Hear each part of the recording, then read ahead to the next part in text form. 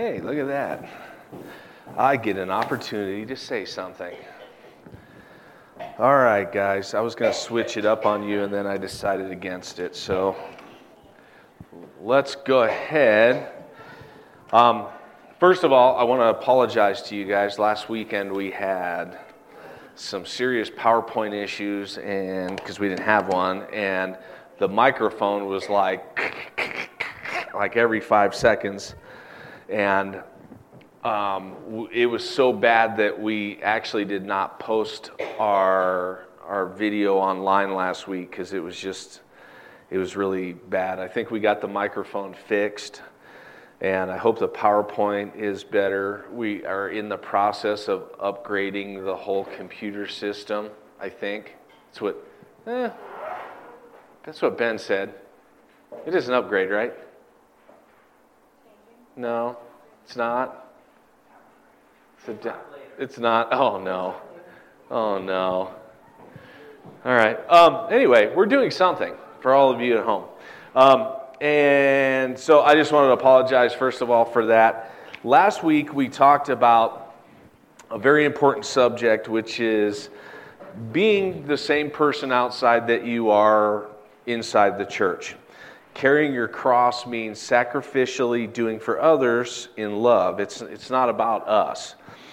We talked about how certain worldly views have crept into the church and kind of flipped the Bible on its head by making it all about our passions and our desires, even go so far as to teach you how to make it all about yourselves. And it's sad to see, but our mission as a church needs to be focused. It has to be godly, and it has to not be a worldly-based mission. So this week, our text is pretty short, but really should drive home the view of what is our mission? What is our purpose? Is it all about us, or is there a bigger plan at work here? So let's open up our Bibles to James chapter 4, and we're only going to be reading verses 13 through 17. And as we do read that, look for your points, which are, what is your life? What is your dash? And what is your sin? So the title for today is, what is our purpose? So if you will, stand up, please, and we're going to read 13 through 17.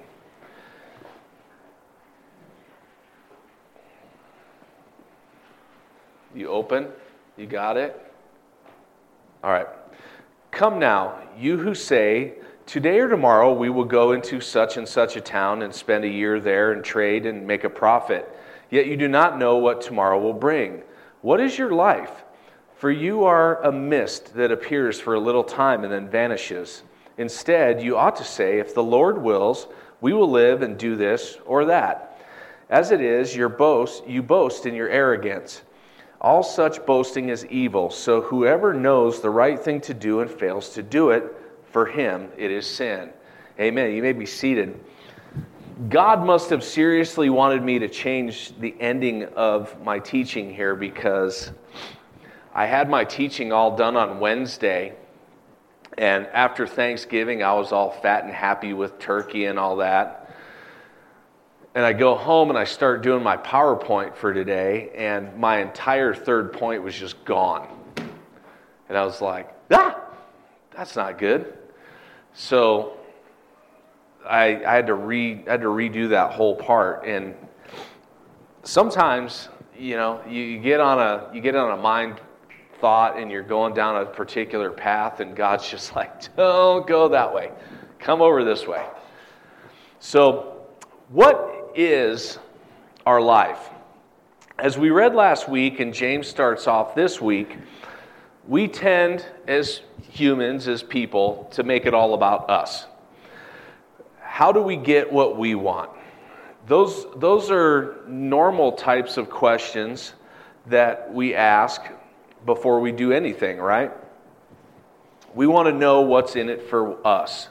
How do we really make it about numero uno, And we get self-centered and egotistical at times, which is why you get those kinds of books like Live Your Best Life Now, or because the reality is nobody in here would buy the book How to Give Your Neighbor Their Best Life Now, right? Nobody's buying that book. So sadly, it's not about what we want. If it was about what our neighbors wanted, we wouldn't be interested, right? We wouldn't read that book. Anybody in here buy that? No. So what is it all about? Did Jesus die so we could just sit back and be all fat and happy? Now I want you to know up front here that in our first part of the text, God does not have an issue with us making plans. That's not what he's getting at here. All the green personality types out there just let a huge sigh of relief, right? You're like, yes, I have to plan. I need my plans. That's not really the issue that Paul's talking about, or that James is talking about here. Remember, when we were reading 1 Corinthians, Paul makes all these plans. He's like, I'm going to go here, I want to go here, I want to go here. So it's not an issue with the planning. So what is it that's the issue? Well, one of the things that Paul recognizes is that he's doing these things for God. He has to remain flexible. It's kind of hard to not remain flexible when you make plans and you end up in jail, right? You end up in prison almost everywhere you go. So you got to kind of take your plans and go, what's God really want me to do here? So it's not the planning that James has an issue with. It's not the planning that God is saying is the problem here. It's the issue of planning selfish activity. So I don't think that it's for no purpose here that James makes a point of showing that their plans were to make profit for themselves. So before anybody gets on the, see, profit's bad, you shouldn't do that. You should know this if you've been here for any length of time. God does not care about you making plans. And I don't understand you planner people. It's okay. There's nothing wrong with trading with people. That's not the problem either. Every single one of us trades something for something else. So if I make a decision to go do something, I'm trading my time. If I make a decision to sell you something, I'm trading you an object. We all trade things all the time. So there's nothing wrong with making a profit. We're all entitled to make a living and to feed our families. And all three of those items, planning, trading, and profit, all come down to one thing, and it's the heart with which you do them. That's what God is looking at here. It's the heart. So now we're coming up to, as you guys know, we're coming up on Christmas, right? Christmas is one of the 2 legalism times a year.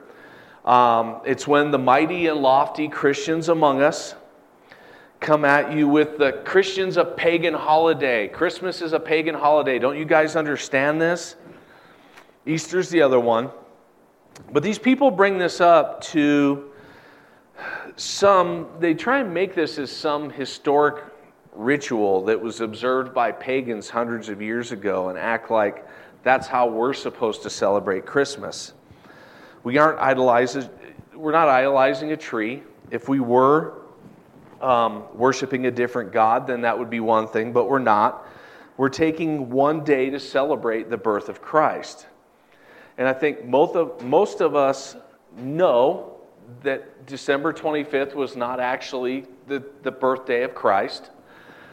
But the reason that I bring this up is sadly, again, so many of us miss that it's about the heart. Now, we can sing a worship song. The words might not be right. They may be bad. I don't know. But how's the heart? How are we singing it? How do we pray? Are we sitting down and we're praying and going, okay, I'm supposed to do this, God, so let me tell you my problems. And then we lay out this whole wish list of things that we want God to do for us. Or we rub the genie. You guys remember when we taught about that?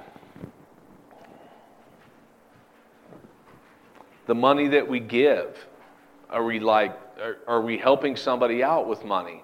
Are we doing it like, I don't really want to do this, but I feel like I have to. I'm going to tell you guys right now, if you feel like you have to do something, you're doing it with the wrong heart. The way that we look about profit's the same way. If it's all about number one, you need to realize first and foremost that you're not number one. God is. So, what is our life? What's the purpose? What are we doing here? As we've been reading in James, are you carrying the cross of sacrificial love, or are we looking out for numero uno? Are we looking out for ourselves? Our heart towards God and our heart towards others is what James is all about here. It's all about how do we treat those people around us. And I think that when somebody comes at us with all this legalistic junk, they don't care about where your heart is or why you're doing something. They're coming at you with pride and telling you how you need to relate to God or how you need to relate to other people. And the reality is, I mean, if they see you and we have our Christmas tree up, we're prostrating ourselves in front of the Christmas tree, they have a point. But don't let somebody else steal your joy in how you celebrate Christ. And I don't care if it's just Christmas. I don't care if it's every day. There's not a wrong way to be a Christian if your heart is in the right place.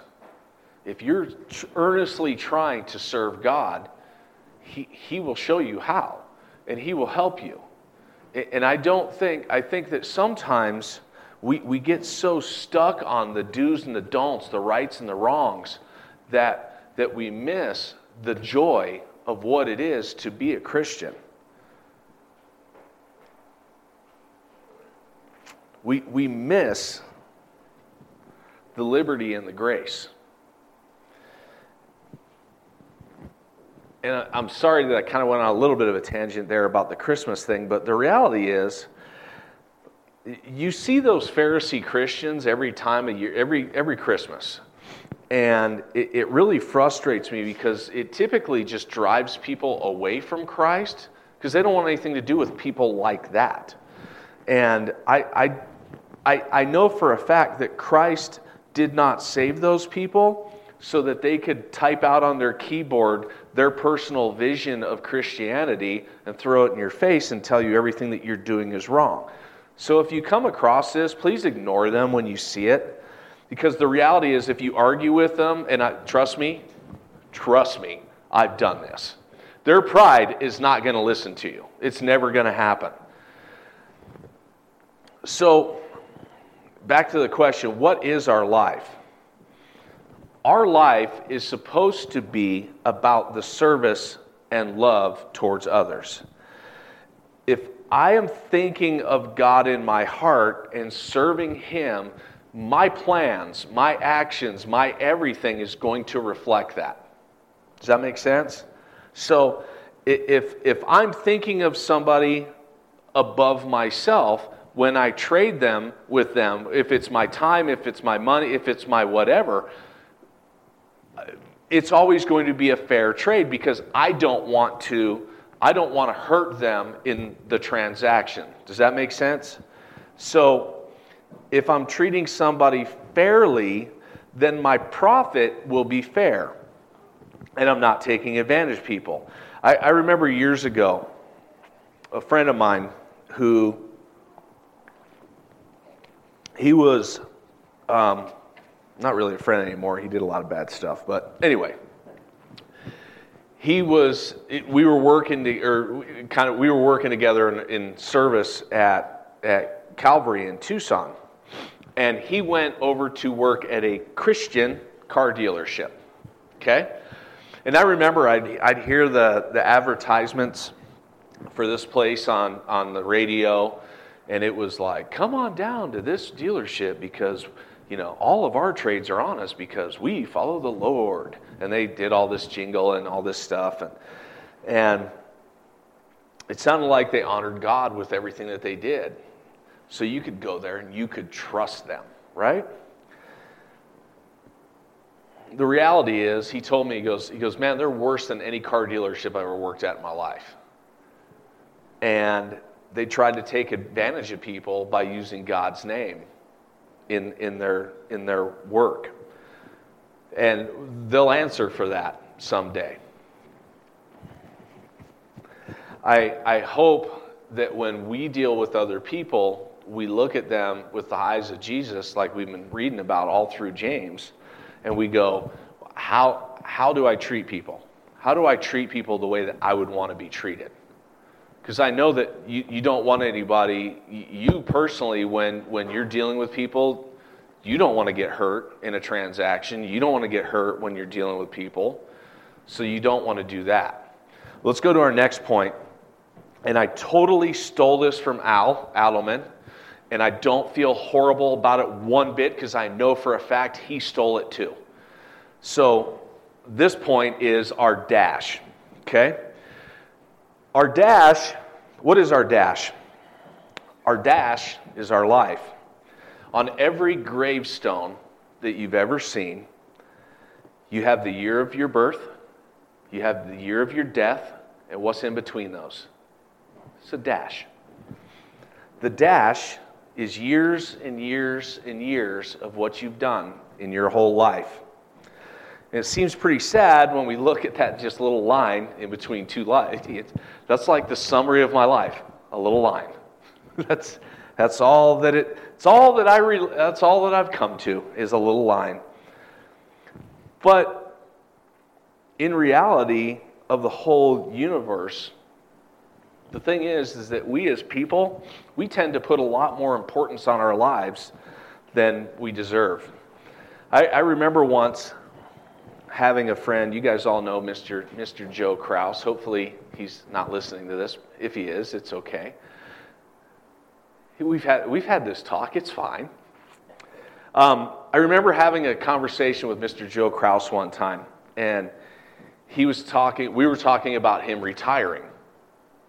And he was telling me that he's only one of 4 people in the world that does his job. And he goes, I have this kind of security clearance, I have this, and I'm one of only 4 people in the world that does what I do. And I said, that's really great, Joe. I said, but you want to retire? He goes, yeah, I want to retire, but for national security reasons, I can't.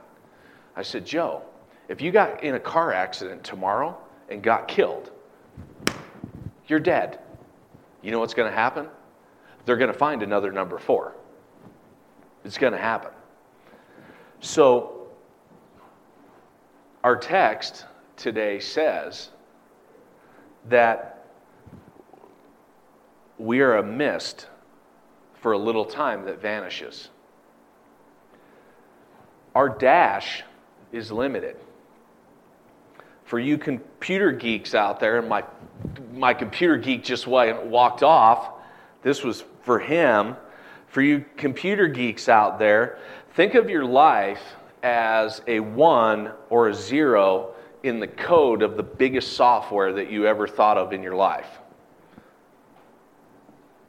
That's our life. We're just a number in a big cog of the whole big wheel of life. And I think that as important as you may be, God's plan and picture or program is so massive that none of us can even come close to comprehending it.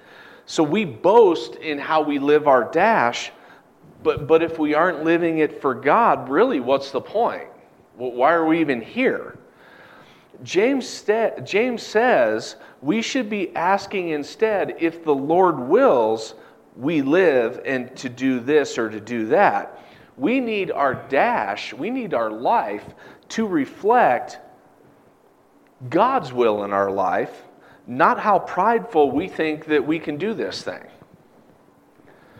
Think about your life for a minute. Think about your dash.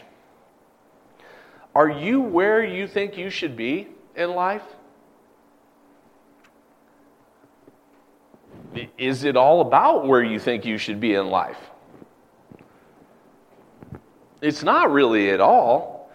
A lot of us in America, we chase this thing called the American dream, right? It's this great thing where we get riches and fame and notoriety. We want to leave our mark. The dash is your mark. It's the mark that represents everything about you. When people sit at your funeral and remember your dash, what are they going to remember about you? Were you the one that worked so hard that you never had time for anything? Was everything you did about your wants and goals? Ben, you missed the most important part. It was all about you a minute ago. Sorry, you have to go back and listen. Were there regrets along the way? And I'm sure that every single one of us has regrets. Who were you serving? Were you serving God or were you serving the world? Our dash may be small and insignificant in the big picture, but do you realize that we can profoundly impact everybody that we meet for good?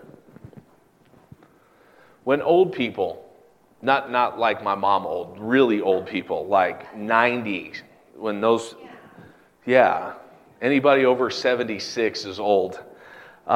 When old people are asked what regrets did they have, the vast majority cite that they didn't spend enough time with their kids or they had broken familial relationships. Mostly because they put everything above their family. I know that I've had issues with that. Does anybody else in here struggle with that one? There's something that I want you to think about. If you were to spend more time with your family, do you think God would not honor that? I know for me about 3 years ago, I was actually just talking with a realtor about this the other day because we were talking about priorities and making changes. About 3 years ago, I decided that I was no longer going to work Saturdays. I just said, I'm not doing it. I don't really care if people like it. It's not really my issue, it's theirs. And I wanted to spend more time with my family. I made the decision to give them more time with me and to give myself a break so that I wasn't killing myself. I continued to make decisions changing my schedule to accommodate my family. And you know what? God has continued to bless not only my decision financially, but with my relationships with my wife and my children. So I don't want to, this is kind of the American dream, but I don't want to sit back on my pile of money and wonder why my family left me. Or wonder why there's so many divorces that are happening all around me. Our dash, guys, is short.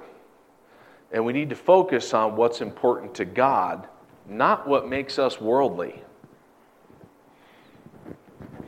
So let's wrap this up with our third point here, which is, what's our sin? Verse 17 says, so whoever knows the right thing to do and fails to do it, for him it is sin. This verse actually makes me chuckle a little bit. Because every time I think about this verse, I think about a conversation that I had with a pastor once at a church that was pretty compromising in the way that they looked at things. It's not that it's funny, it's how some people, I think, handle this verse. And I think a lot of large churches only teach milk because of this verse. Because if we stay away from those things that point out sin, we just make everybody comfortable and happy, right? If everybody's comfortable and happy, you know what they do? They stay, and they keep coming every single week because we're making them happy. We don't want to point out anything that makes them feel bad, or they might not keep coming back. The perspective of this is all wrong. Because the reality is, if we live on milk alone, we're never going to grow. Do you think that people come... This is a fundamental question that big churches, I think, miss a lot. Do you think that people come to church because they want to stay the same? How do people experience the life-changing work of Jesus Christ if we never challenge them to look at their own lives? You guys, I'm not shy. I beat you guys up pretty regularly. I'm surprised you come back. Because I want us to be challenged. I don't want us to come in here and just go, oh, this is great. Let's talk lovey-dovey stuff. I don't want to do that. I want us to come in here and go, what do we need to do to become better people? How do we do that?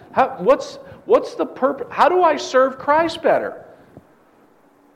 The reality is that the Bible says that we are held accountable to what we know. And I think that a lot of churches don't teach anything because they don't want us to be held accountable. Meat is how we grow strong. We build spiritual muscle off of meat. We think about a baby. I mean, some of you guys, Kristen's about to have another one. What do? You give them milk and milk and milk, and you get them fat, and they got more rolls in a bakery when they're all done, right? And then what happens? They start walking, and you start giving them food, and they start growing muscle, and they start getting bigger and taller, and all of the baby fat starts going away because you're giving them something that actually makes them stronger. And I think that when we withhold meat, we stunt spiritual growth for the sake of growth of the church. So, next time you think of a mega church, think of a bunch of fat baby rolls all laying around, sitting around doing nothing, because that's what happens. It looks cute. Look at their cheeks, and you get all excited about them. But spiritually, they're babies too.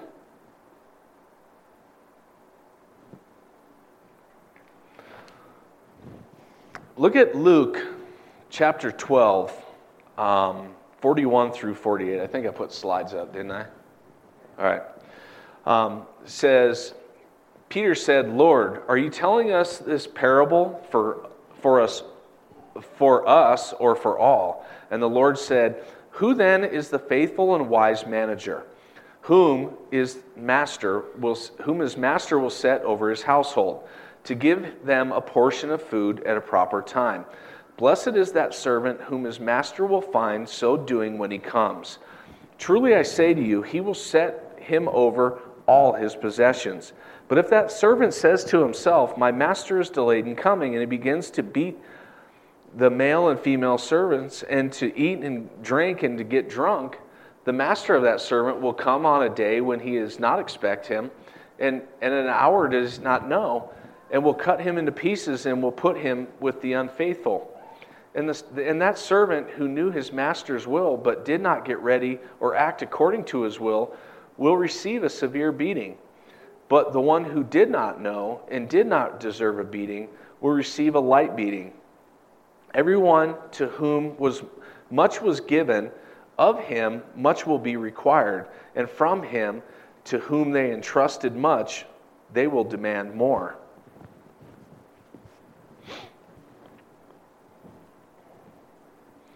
We're accountable to what we know. Everybody's like, well, good. Close my Bible. I don't want to know no more. Because the more I know, the more I'm in trouble. The problem with that idea and with that position is that we, as Christians, we're entrusted with a gift, a very precious gift. It's the gift of grace. We are given the right to serve the living God. We're also given the opportunity and the gift to show others the love of Christ. The verse said, "Blessed is the servant doing his master's will." Much is required of us because Christ paid it all to give it to us. To sit back and relax is kind of just a slap in the face to that gift that was given to us. Our sin is really just being lackadaisical in our faith. You know, but we as Americans, we tend to kind of skirt by with just enough knowledge so that we're safe, but we're not really doing much for others because that would kind of be an inconvenience. So we kind of try and hold that middle line between, well, God's okay with me and my friends are okay with me.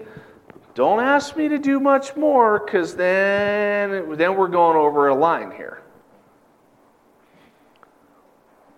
And again, this comes back to the original point, which is, where is our heart? Because if it's self-centered, again,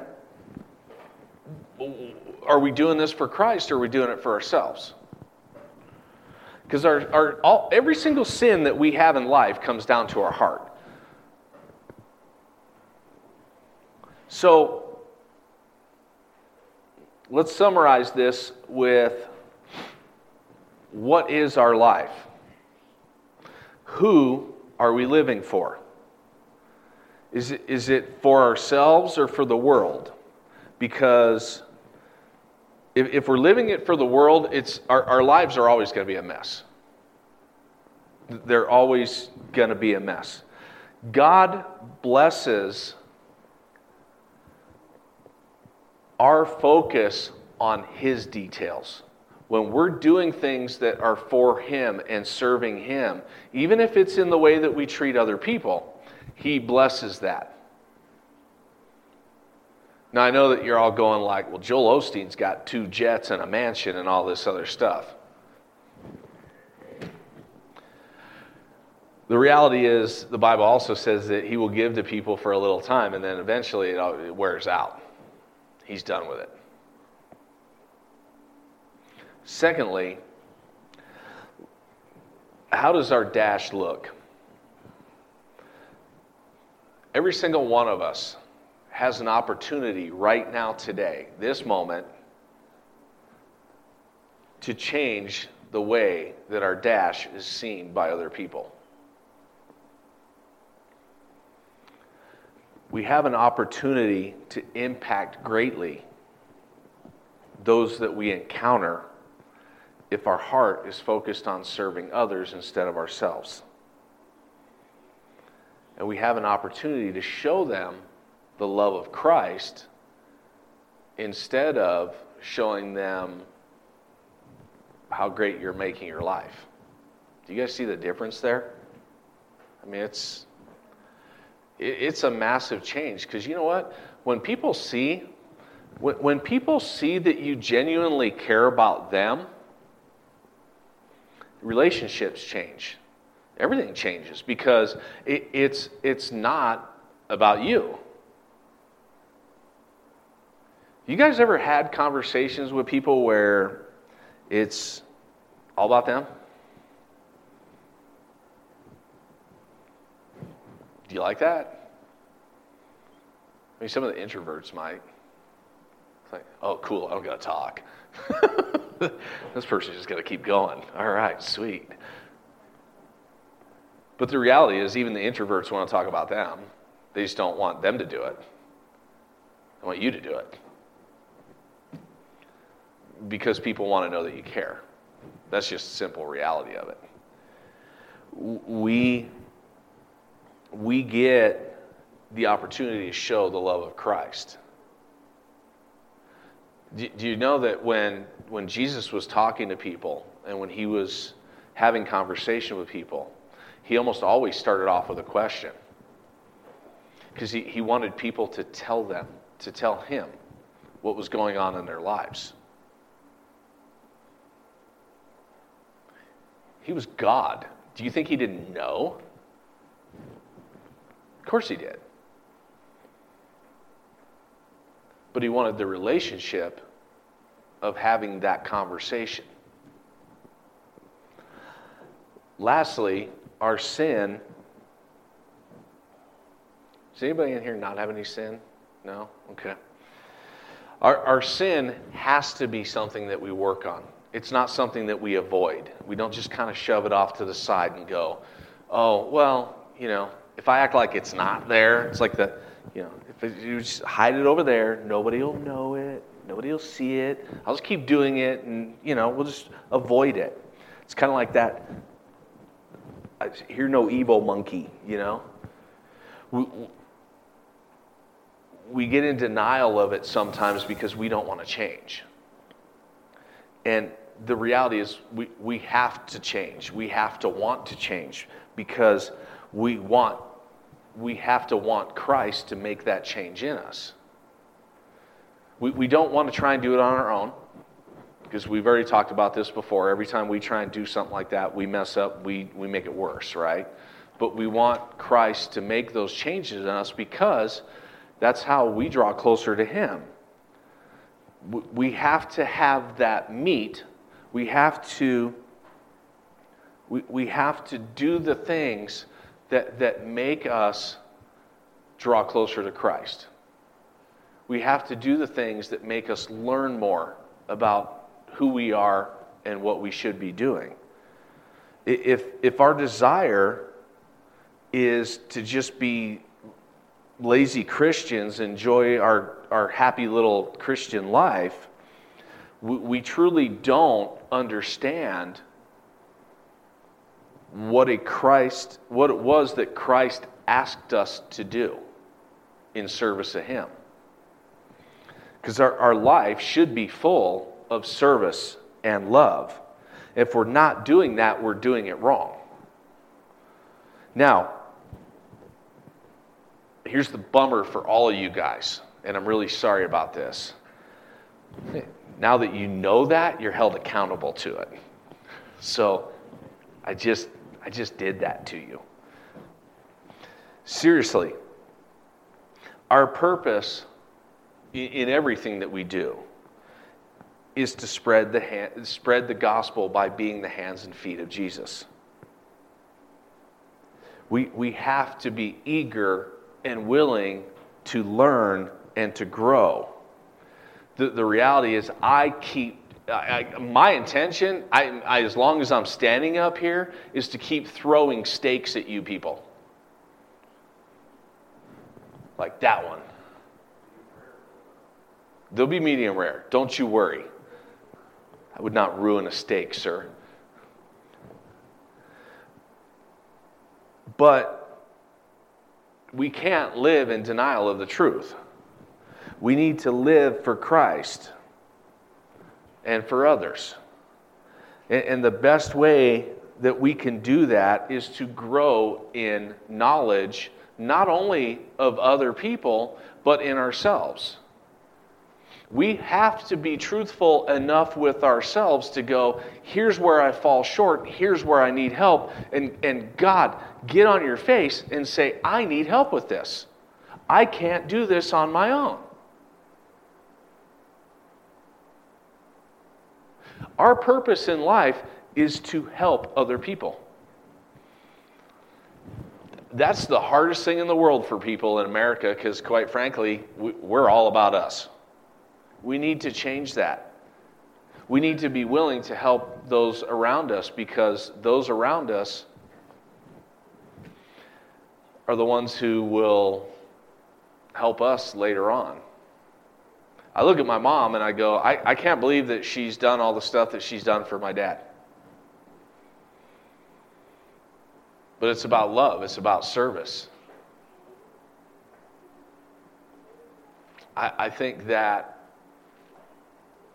I jokingly told my kids that I had 7 of them because it increased my chances that one day one of them would change my diaper. I mean, some of you guys only got 1 or 2. That's 50-50 shot, I got to have one that will, right? I got 7 of them. It's just changing the perspective of how are we looking at things? Are we looking at serving other people, or is it all about us? Let's stand up and we'll pray.